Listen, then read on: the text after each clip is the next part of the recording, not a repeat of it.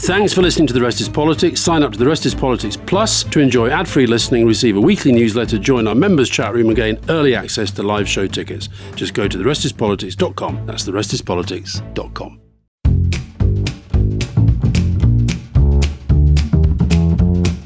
Welcome to The Rest is Politics, leading with me, Rory Stewart. And me, Alistair Campbell. And very, very pleased to have one of my genuine political heroes with us today, which is Prime Minister Theresa May. And we've been hoping to get Theresa May on the podcast for many, many months, and she's finally decided to come join us, which is great. And it's going to be, I think, a very interesting episode, because obviously there are profound disagreements between Alistair and Theresa, profound agreement between me and Theresa.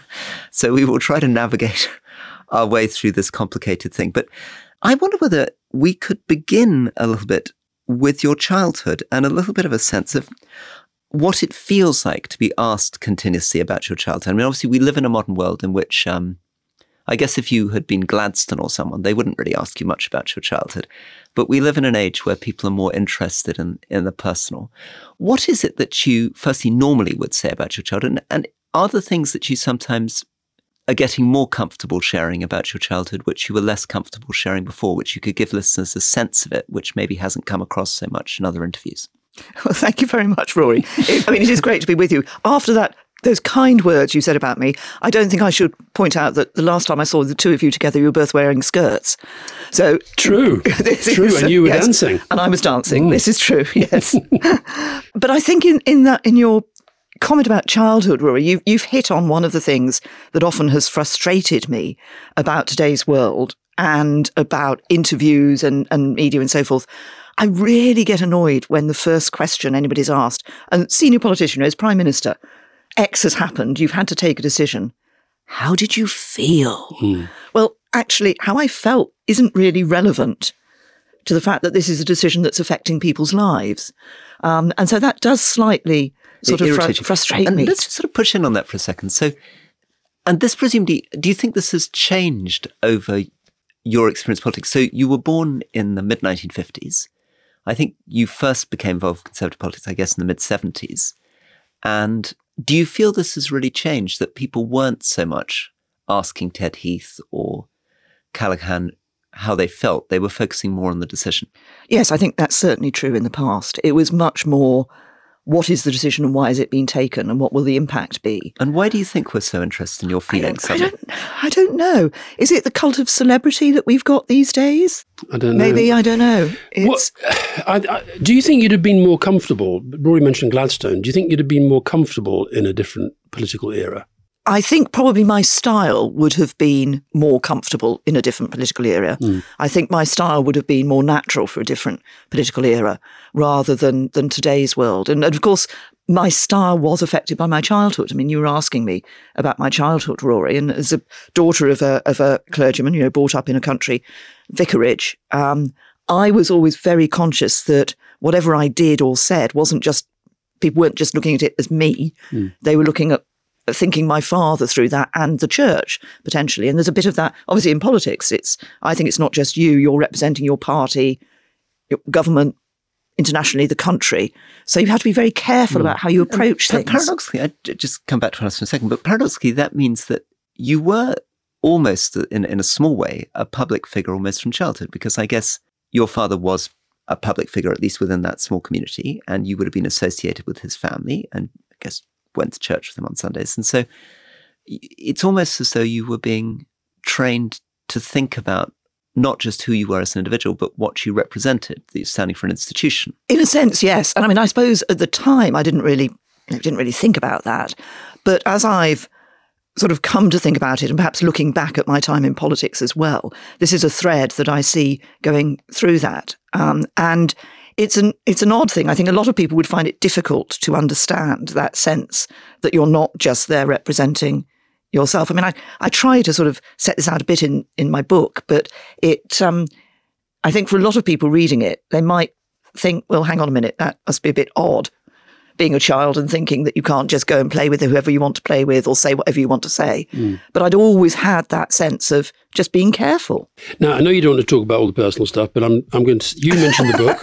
I don't like the personal stuff, and you come straight in. You mentioned the book, and the book is dedicated to my parents, Hubert and Zadie Brazier, who taught me the meaning of service. Now, they're quite unusual names, those, for that era. So just tell us a little bit about your parents. Yes, well, my father's name, Hubert, he was actually named after his cousin who'd died in the First World War. And my father was born towards the end of the First World War, and so was named after his cousin who had died. My mother's name, and I've never actually been able to find out what the real origin of the name Zadie is, but the story goes that her parents, the first child was a boy. Her mother wanted to call the boy Kenneth. Her father wanted to call the boy Morris. Her father won, and her mother said, right, the next child's my choice. And she came up with Zadie. But you don't know why? I don't know why, where she found it, where she got it from, or anything. It doesn't feel sort of vicar's wife, country residence sort of name. No, not in any sense. I mean, my mother was brought up in Reading, but she was always, her parents went to church. She went to church as well. It's not, and a lot of people mistake it, of course. They always used to think it was Sadie rather than Zadie. Zadie. Obviously, you grew up in a family where the faith was deep. But how deep is your Christian faith? Well, I'm a practicing member of the Church of England, and always have been. And in a sense, this is one of the questions that I think is quite difficult to answer because the faith has always been there. So I think it's part of me. Has it played a role in your politics? I once had a wonderful argument with Rory's fellow Etonian, the Archbishop of Canterbury, where I said that I basically thought that Jesus must have been a socialist. Is that a bad thing to think? I wouldn't attribute any political opinions to him. Okay. What I philosophy? would say is that, well, I think this is one of the really interesting and to me fundamental problems in a sense with politics. The assumption that if you're interested in social justice, if you're interested in trying to find a way to help those who are more impoverished to have a better life, you must be Labour. No, absolutely not. That's at the heart of conservatism. We believe in social justice. We believe in helping those who are, if you like, at the lower end of the income scale, at some would say, at the bottom of sort of societal hierarchy. We believe in raising them up. I think Labour believes in keeping them down. We've been. Let's have another hour on this one, please. We'll get into this more. Rory's interrupted me already. I'm interrupting you, but we'll get into this more. But remind people of the speech that you made on the steps of Downing Street in 2016, which has been, which I think echoes that. So you stood up on the steps of Downing Street and you said, if you're born poor, you will die on average 9 years earlier than others. If you're black, you're treated more harshly by the criminal justice system than if you're white. If you're a white working class boy, you're less likely than anybody else in Britain to go to university. If you're at a state school, you're less likely to reach the top professions than if you're educated privately. If you're a woman, you will earn less than a man. If you suffer from mental health problems, there's not enough help to hand. If you're young, you'll find it harder than ever before to own your own home. A lot of that would resonate with you. Totally. No, in fact, I actually tweeted after that speech, well, if she does this, if she does what she's saying to do, it'll be hard not to say that's a good thing. Because I remember one thing in particular, you talked about the burning injustices and you talked about mental health, which I thought was a good step forward. And of course, I guess you would argue, in the sense you argue in the book, that you weren't allowed to do the things that you wanted to do because you were thwarted over Brexit in particular. But I think, have a basic problem with the philosophy of the Conservative Party. I don't think it really is about levelling up. And I don't think the Labour Party is about levelling down. I think that's a very fundamental difference between us, but you reject that entirely. Yes, I do, because, and that's, in a sense, my experience. I mean, it's my beliefs of what conservatism is about. It's what I see from a lot of the Conservative Party over time. Now, all parties can go in one direction, to one extreme or another at various stages and so forth. But I do think that sense of social justice is part of what actually is there for us as conservatives. And, you talk about mental health. I was pleased to be able to do a lot on mental health in terms of the NHS long-term plan, putting more money into mental health. I've had a couple of people literally in the last 3 or 4 weeks who've come up to me and said, thank you, because they're working in the mental health field. There's so much more to do, and I fully accept that. But I may not have been able to address all of the injustices, but I was able to work on some of them.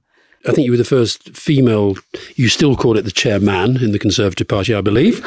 Another big difference between us. But when you were the first woman chairman of the party, you did coin the phrase, the nasty party, that the Tories are the nasty party. Do you think the Tory party today is more or less nasty than it was then? Because I feel it's very nasty. I think at the time that I used that phrase, and what I said was that people out there call us the nasty party. It was because of a sense that towards the end of the government that obviously lost in 97, that and perhaps subsequently, that we knew the price of everything and the value of nothing, I think was the sort of phrase I would use. That everything was in statistics, everything was in figures, and far less about people and about their experiences and about, therefore, how you helped people.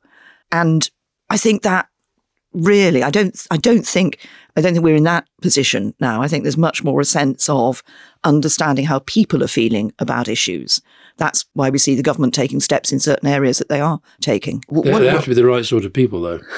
I'll come back to that, but carry on, Rory. Yeah, one of the things I think that you've touched on there, which I think is important for understanding the 90s and early 2000s, is this sense that politics had become, under John Major, under Tony Blair, and also I think under Clinton in the States and under Schroeder in Germany, very much a sort of technocratic centre ground where it seemed as though we'd reached the end of history. Everybody agreed about economics, everybody agreed about politics, and therefore it did become quite kind of dry and technocratic. You almost got the feeling that politics was about sort of think tanks and learning lessons from Sweden. And maybe one of the ways in which populism and people like Boris Johnson or Donald Trump got their edge is that sense that they were better able to do the emotions, better able to do the humour, better able to not speak in dry technocratic language.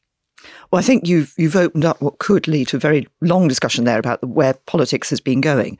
I mean, I do think that you're right, and it goes back to what we were talking about earlier about, if you like, the cult of celebrity.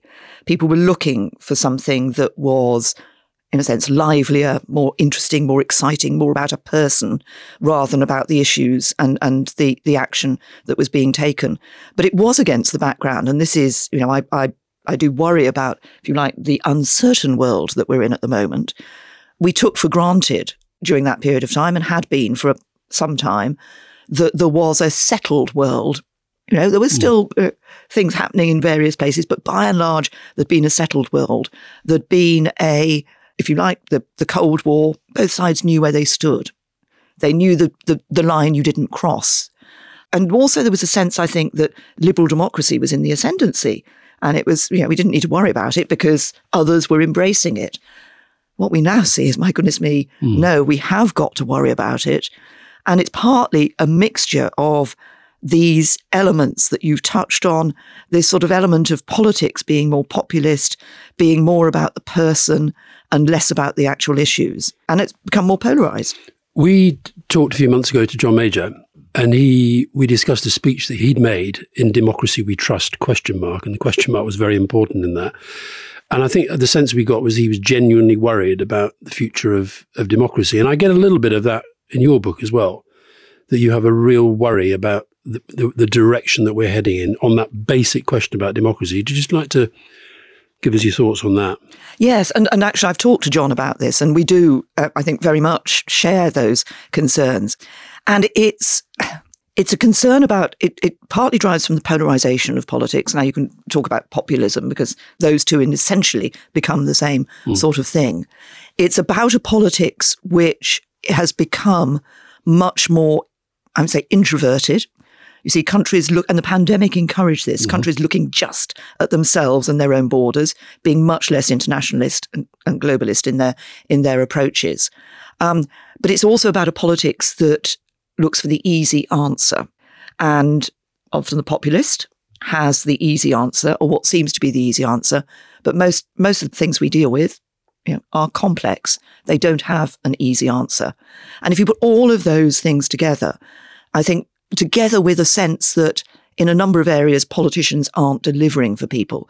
And this is where I worry about a younger generation and their approach to democracy. There's polling evidence here and in the States that a decreasing proportion of young people think democracy is the way to run a government. And would like the idea of a strongman leader. Would like the idea of a strongman leader. And of course, that's another element that we've seen around the world, that sense of if you're a strong man, then you must by definition get everything right. And just sort of footnote on this, JJ, who did your polling and who I saw in the States last week, was pointing to the fact that if you look at voters under 25, for the first time, we're seeing strong polarization within that age group. Traditionally, the disagreement was between older and younger people. Now, within the younger group itself, there's a very strong polarization between more progressive and anti-progressive positions. And I was very struck by this in the States. I made the sort of speech that I often make in Britain, where I sort of talk about the centre ground and the wonders of the kind of liberal centre ground. And in Britain, that's quite attractive. In the States, my friends who are mostly on the progressive left hate the idea of the centre ground. They say, we're not interested in centre ground. We want to destroy Trump. We want to destroy the right. Got to take the gloves off. We've got to go in hard, forget about trying to compromise. I think this is really, I do worry about the position of politics in the States and its implications. And I think the thing that in particular is that it's not just the politicians. The media have been, if you like, following. So you get a situation where people who have a particular polarized view can watch a TV channel that just pumps that polarized view out at them, can be, in groups on social media that are an echo chamber of that view, and don't allow for any consideration of any argument from another side or any debate about an issue. It's that, and there's a lack of respect. Alistair and I, as you pointed out earlier, have different views on our politics, but we can sit and talk about them and debate them and respect the fact that we each have different views. In this polarized world, and I think increasingly, as you're saying, Rory, in the States, there isn't that sense. There's an absolute, the word I use in the book is absolutist. Either you're 100% with me or you're 100% against me.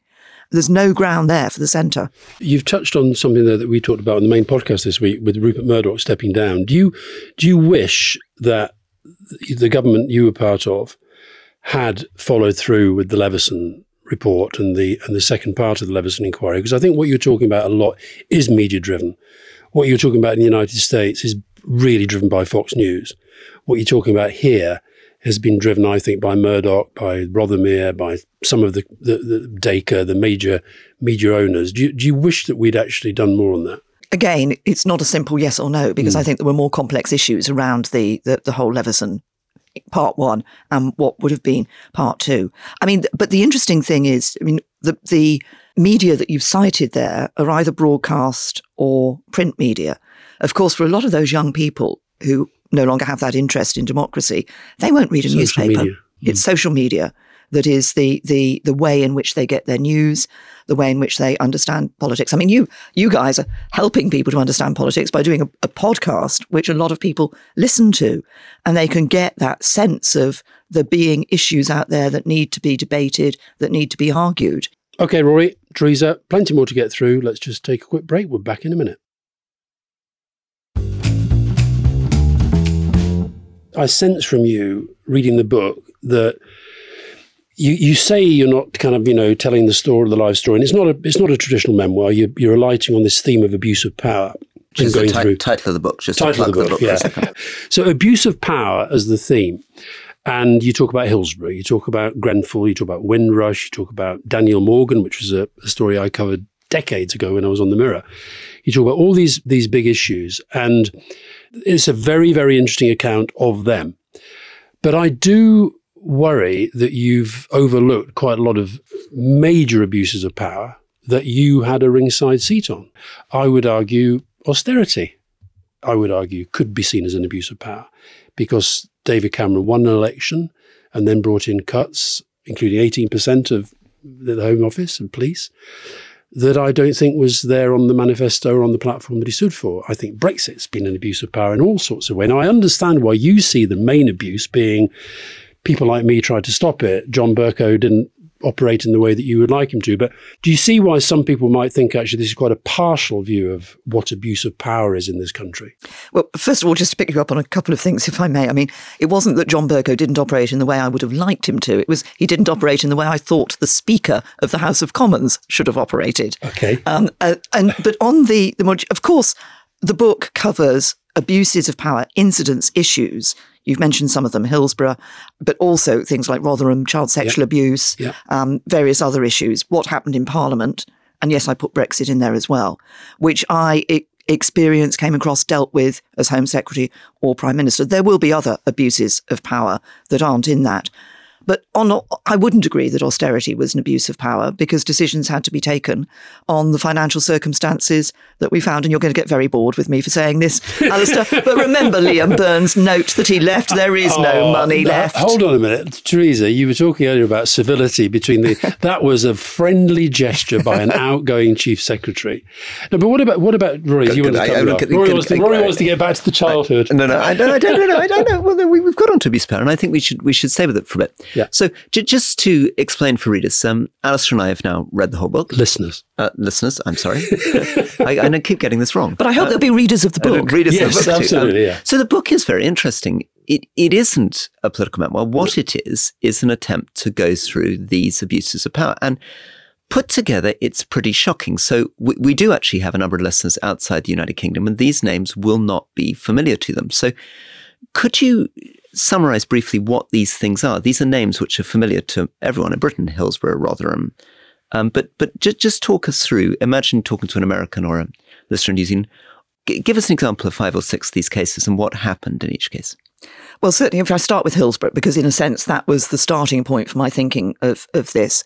In April 1989, there was a football match, a soccer match, which was taking place at a stadium called the Hillsborough Stadium, hence the name of this.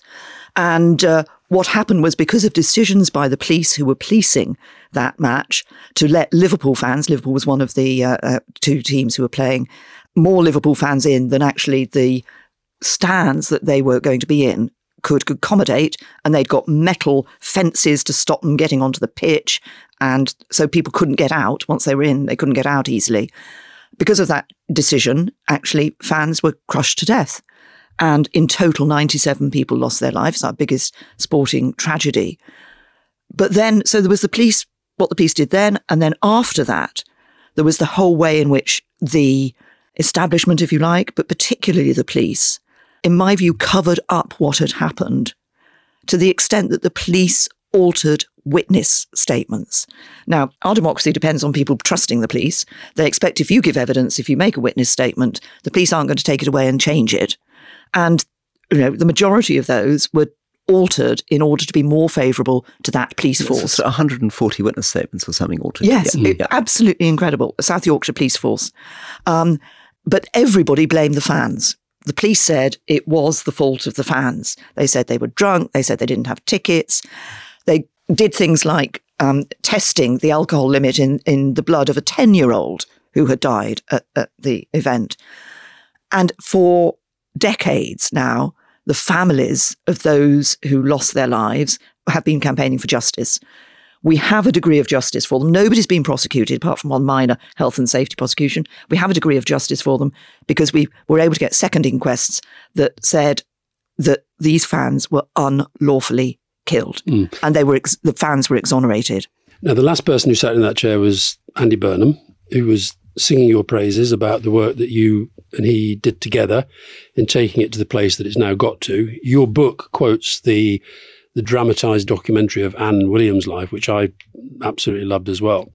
And just a reminder, Andy Burnham said in our interview that this was the moment that he lost faith in absolutely. politics. He said this was the moment when he was booed at the ground, and he realised that actually politics was not working for the people, and it completely changed his mindset. But again, I was a journalist at the time of Hillsborough, and that operation to blame the fans, yes, the police were involved, but it was run out of Downing Street. And it was run with the help of Tory MPs like Irving Patnick. Now, that was an abuse of power. I do put that in the book. I put Irving Patnick in the book. You do put Irving Patnick. And I also cite the fact that the government seemed to be unwilling to consider that the police could have been at any fault. partly because of this, part because as conservatives, there's a sort of respect the police, etc., and this sense almost that the police could do no wrong. Yeah, and I put the story in the book about one of the leading campaigners meeting Margaret Thatcher a few days afterwards, refusing to shake her hand, and when asked by Thatcher was then Prime Minister, why not? She said, I'll shake your hand when I know what the police were doing. And Margaret Thatcher's response was, their job, my dear. So there was no questioning of what had happened. And could I just come to this, a very interesting theme, because you became the longest serving, I think, Home Secretary in 60 years. I mean, you were Home Secretary for 7 years. And of course, you had enormous respect for the police. You came from a party with, as you say, a very strong attachment to law and order. But you partly made your reputation by being quite clear about these things. I think, one of the reasons you first came to my notice was what seemed like a very, very brave speech to the Police Federation. Can you talk us through how you navigate as a politician, showing respect for an organisation and also saying there are things wrong? Well, I think you've got to have, if you like, a fundamental sense yourself of what is right.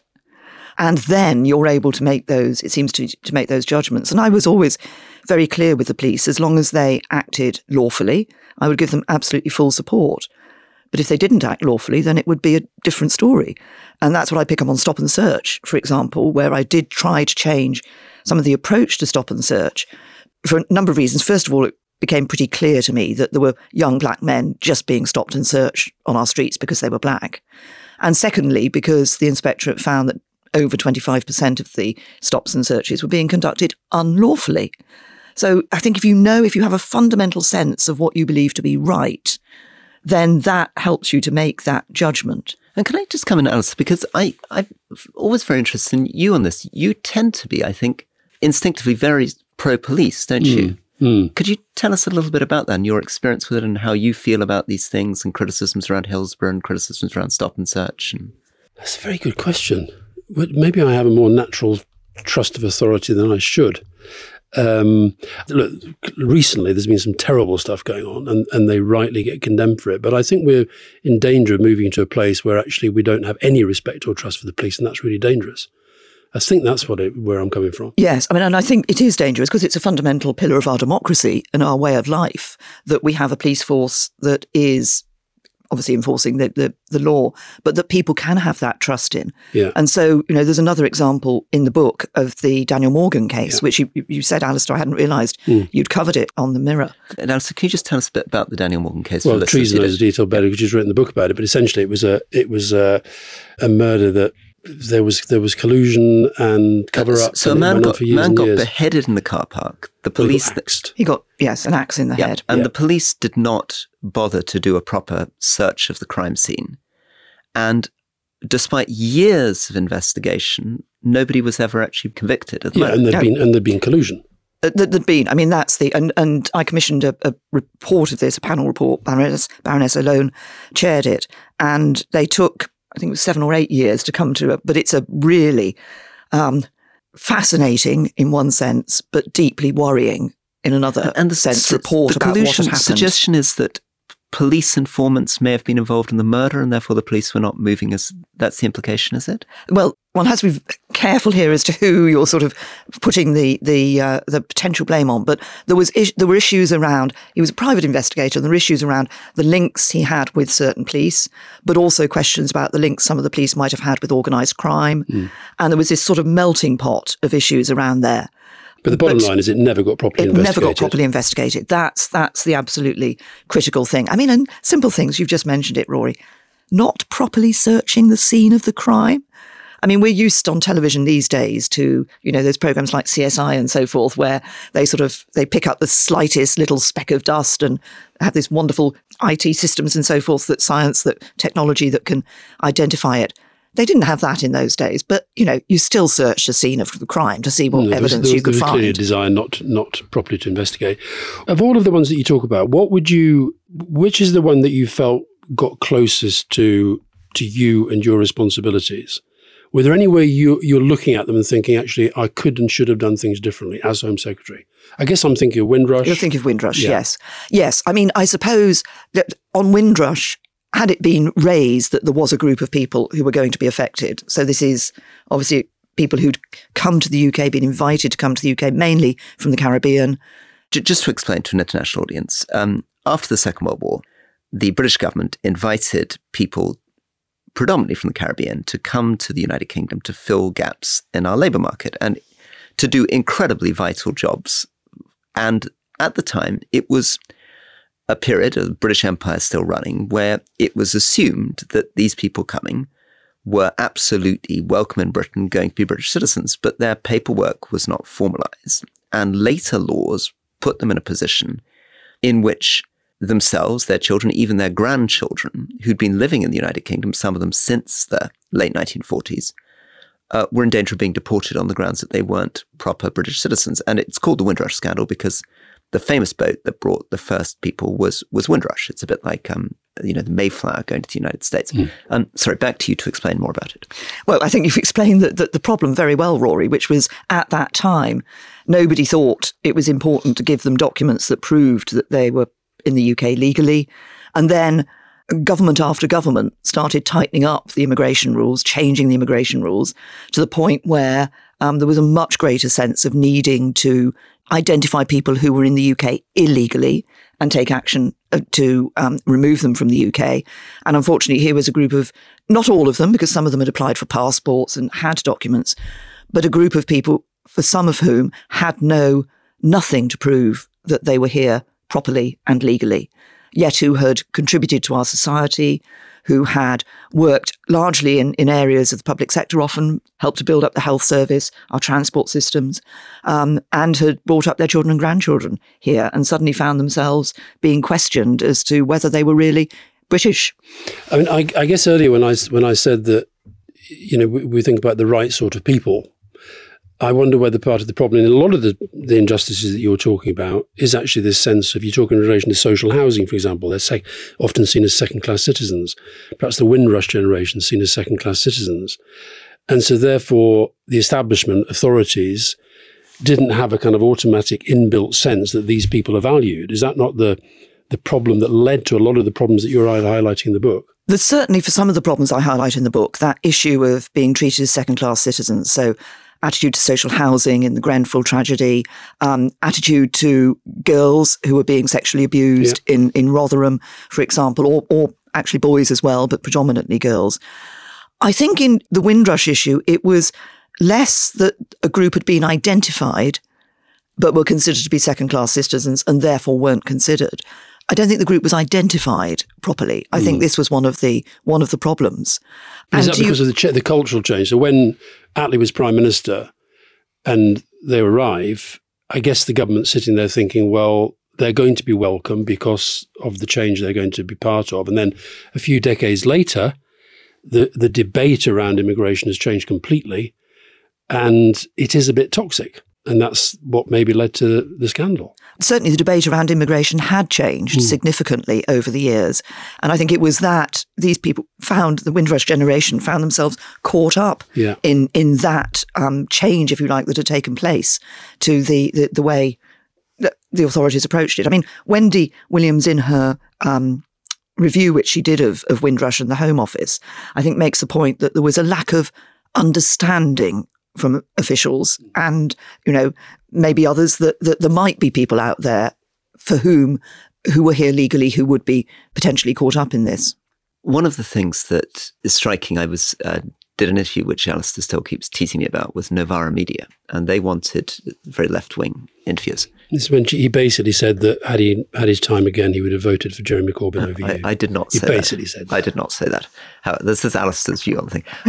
However, in it, one of the things that they really were most angry about, and you felt the moral outrage and sort of condemnation, was around Windrush, the hostile environment, and of course austerity separately. But how do you navigate this sense that on the one hand, you are trying to stand up for an idea of proper conduct in politics, and on the other hand, there is a group of people, vociferous group of people out there who think that Conservative Party and you are completely on the wrong side of this, that you're violently evil, that this is racism, this is the hostile environment.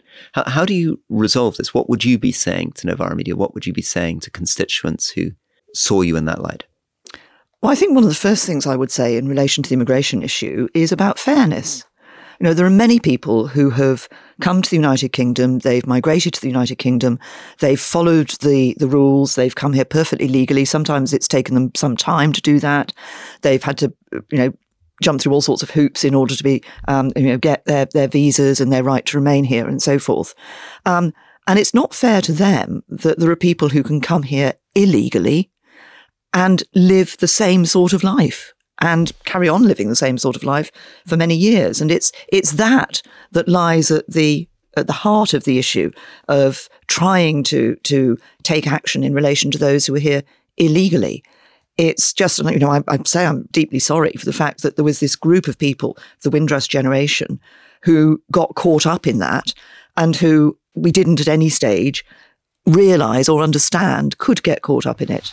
But would you be sorry, for example, if when those vans were going around with big posters saying go home or face arrest, that a young child with brown skin might look at that and think they're talking about me? And I think the vans were wrong. Very clear about that. Yeah. We should not have done those. We should not have done those vans. And was that because the debate had become toxic? I don't think it was because the debate had become toxic. I think it was because there was a real sense that, if you like, something had to be done in relation to illegal migration and trying to encourage those. And one of the elements was trying to encourage those who had come here illegally to leave. Fess up. But that was a step too far. I suppose one of the things that interests me is I really, really strongly agree with what I think the central message of your book, I disagree if it isn't the central message, but I thought the central message of your book was that we do actually need a sense of moral compass in politics. It's not enough just to design constitutional structures, that unless people have a sense of public service, we're in trouble. But it is a problem for politicians, given that we all make compromises all the time. We all do many things that we're ashamed of. It's quite difficult standing up for moral principles without being accused of hypocrisy. I feel this. And it must be something that you feel too, that it's tough as a politician trying to stand up for moral principles. Well, I think it is tough. And I think one of the aspects that makes it tough is a sort of sense of people decrying you if you try to stand up for anything that appears to be a moral principle. So it is difficult. But I think the central point that you've picked out of my book, Rory, is right, which is that this is about public service. Being a politician is about public service. Being, police officer, civil servant, many other areas is about public service. And it's that sense of when you're in that position, you are in a position of power. You're making decisions, you're doing things which affect other people's lives. And it's making sure that at every stage you recognise that is not about exercising your power over them, but about serving them and making the right decisions in order to serve them. Well, one of the things that made me sad as a Conservative MP is that some of our colleagues, at least, didn't really emphasise the civil servants in terms of public service. They almost treated it as though it was a business. So, without sort of, I don't want to name names, but you'll be able to think of the kind of people that I worked for in government who very much were sort of dismissive of the traditions. I worked for Boris Johnson, actually, thanks to you. You put Minister of State in the Foreign Office under Boris Johnson. Thanks. But it was very difficult to appeal to some of our colleagues about the traditions of those services, their sense of public duty, the unwritten rules, their sense of pride. Instead, they were looked at purely in terms of how can we save money, how can we make more efficient, how can we take away their pensions, how can we rank them against the private sector. And we lost a sense of what's special about these things and what would attract people to do jobs which were less well paid because of a sense of belief. I think you're right, but I would add something to that, Rory. I think there's also an attitude among some of my current colleagues, and we've seen this in recent years, that the civil service is out there to stop them, that it's party political rather than neutral, which the civil service is. But did you have any experience of that? I don't. No, I was just about to say, I had no experience of that whatsoever. My view was that I think the civil service is the jewel in the crown of the United Kingdom. I think having, unlike America, where half the people who are working for you change when the president changes, if the party changes, in the civil service, you have a group of people who are utterly committed to public service. When I talk to them, and often I'd ask people in interviews, why did you join the civil service? It's always about public service. And they will serve whoever is in government. But their job, as I always said to them right from the very beginning, is to provide the best possible advice, the best information. The politicians decide. What the politician does with that, they may think the politician's made completely the wrong decision, but actually the elected politician makes the decision. But they have that sense of giving of their best.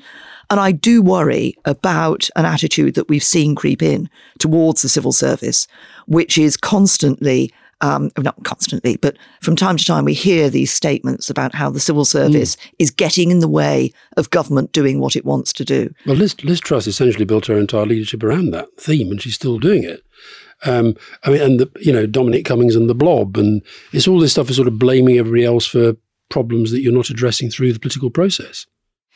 Yes, that's the problem. If you're a politician and you want to do X, then actually, now the civil service may say, well, there are these negatives about doing X. But that doesn't mean they're trying to stop you. That doesn't mean they're trying to stop you. No, yeah. They're trying to draw your attention to what might be consequences that are going to be difficult. Now, Rory said he was going to raise this, but he hasn't, so I'm going to raise it. What was it like spending all those years in opposition from 1997 when you were first elected? Did you enjoy that time? 13 years in opposition. 13 years in opposition.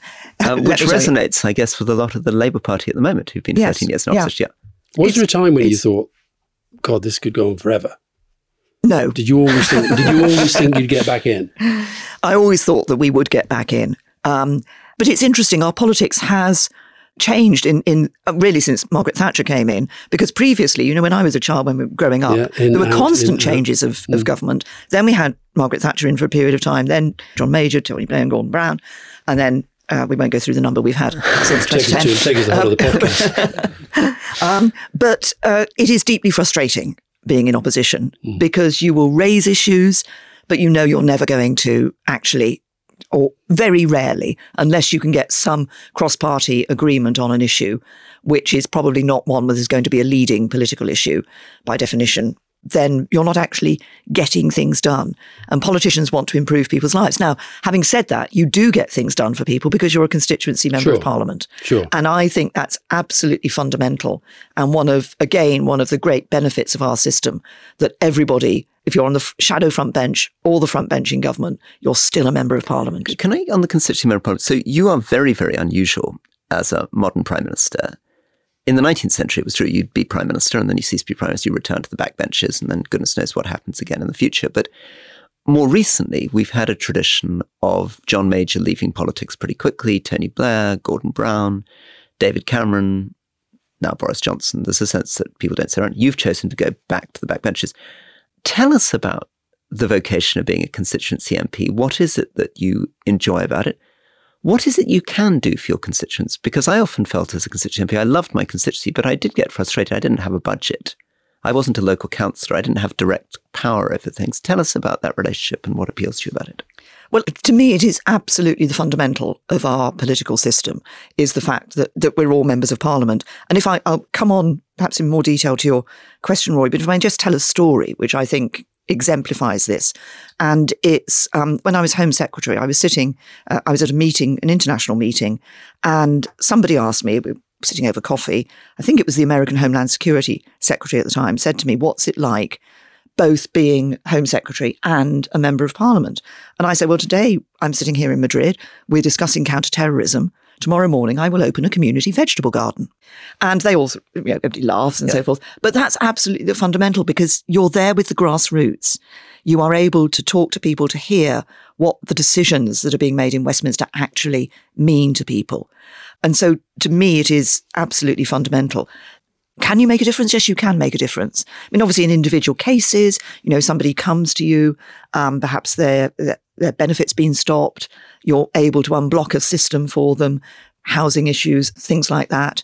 You can also make a difference in sort of wider issues in your constituency too. So you can contribute to changing the lives of people in your constituency in a way that's beneficial. So we've all published books this year which have all fundamentally about what's gone wrong with politics. Mine tries to be hopeful and encourage people to get stuck in. You're showing that you still believe in politics as the way to make change, whereas Rory's pretty negative about the whole thing. Do you still think that our system of politics is the best way to make change in this country? Or do you think actually, as we quite often argue, Rory probably more volubly than I, the whole system needs to be fundamentally transformed? I don't think the system needs to be transformed, but I think you could tinker at the edges, but I don't think it needs to be fundamentally transformed. I mean, what I hope comes out of my book is that actually it's not just about the system, it's about the people within the system. And it's about attitudes of people within the system.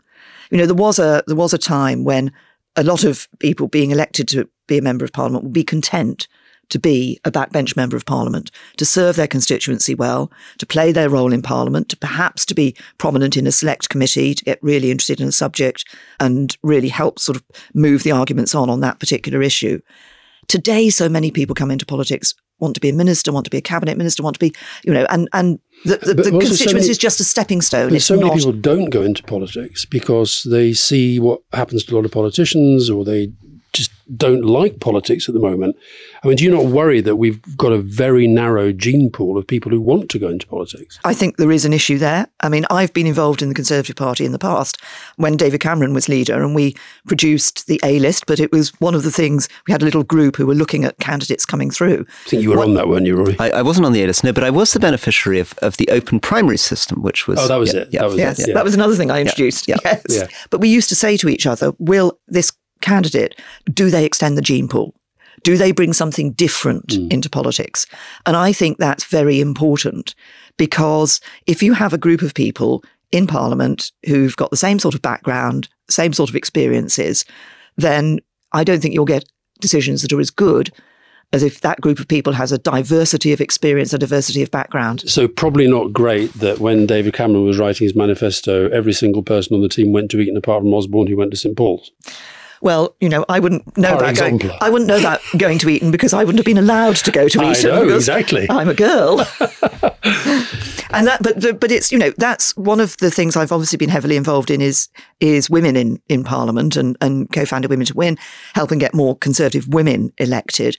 I think, it's having women in Parliament, but having people from different communities and also from different work backgrounds. But one of the sad things, actually, is that whereas in 1983, when Patrick McLaughlin came into the House of Commons, there were, as an ex-miner going into the Conservative Party, there were over 100 MPs with manual worker, blue-collar backgrounds. We now exist in a politics in which the largest single professional group are former special advisors and former local councillors who've been party members from university onwards. And it's a much more middle class, much more professional, much more party-dominated parliament than was the case in the 70s and 80s. It's certainly, well, I would not agree with you on the local councillor point, having been a local councillor. Absolutely. I think often actually being a local councillor can be hugely beneficial in terms of experience. Except, of course, what it does do, says he, pushing back a little bit, I mean, it is a training in tribal politics. I mean, local councils are the absolute training ground for people to not really, I think, I think it develops. I think we're going to get a lot of complaints from councillors this week, Rory. Well, I'll let you roll. Well, to me, it's a training ground in a different way, because you have the responsibility of dealing with issues within your ward that people raise with you, such as an MP would with a constituency. You also have the challenge of having to balance, the issue of the whole council and policies that the whole council wants to adopt, which may have a negative impact on your ward. Similar, if you're a member of parliament, sometimes governments want to adopt policies that will have an negative impact on your constituency. You have to balance that. So I think you get that sort of experience as a local councillor. But I do agree with you about, I'm afraid, the number of special advisors that come into Parliament and have no other experience. So Nick Timothy shouldn't be replacing Matt Hancock? Well, he's got some other experience. But it's one of the things I do, I say this publicly. I say to people when I'm going into, schools and colleges and so forth, and people say to me, I'm interested in being an MP, what should I be doing? I always say, do something else first. Because if you've done something else, you've got a wider experience. And if you then do become a minister, you've probably also actually got experience that is beneficial. We interviewed Julia Gillard a while back, wonderful woman, and I did an event with her after that, and I said to her, if an 18-year-old woman young woman came to you today and said, I want to go in politics, can you seriously say to that young woman, this will be a good experience for you? And Julia gave a very passionate answer as to why she would say yes. Former Prime Minister of Australia. Yeah. Would you give the same answer? Would you say to an 18-year-old woman who saw the way that Diane Abbott gets treated, who saw the way, often you got treated, Merkel got treated, lots of women politicians who get treated worse than men, would you still say to an 18-year-old young woman, go and do something, but then, yes, go into politics? Yes, I would, because I just think being in politics is just... You can make such a positive difference to people's lives as a member of parliament. So I would still say that to that young woman. But interestingly, you mentioned Julia Gillard, because I've had dealings with her since we both stepped down. And she, Australian, Labour, British Conservative.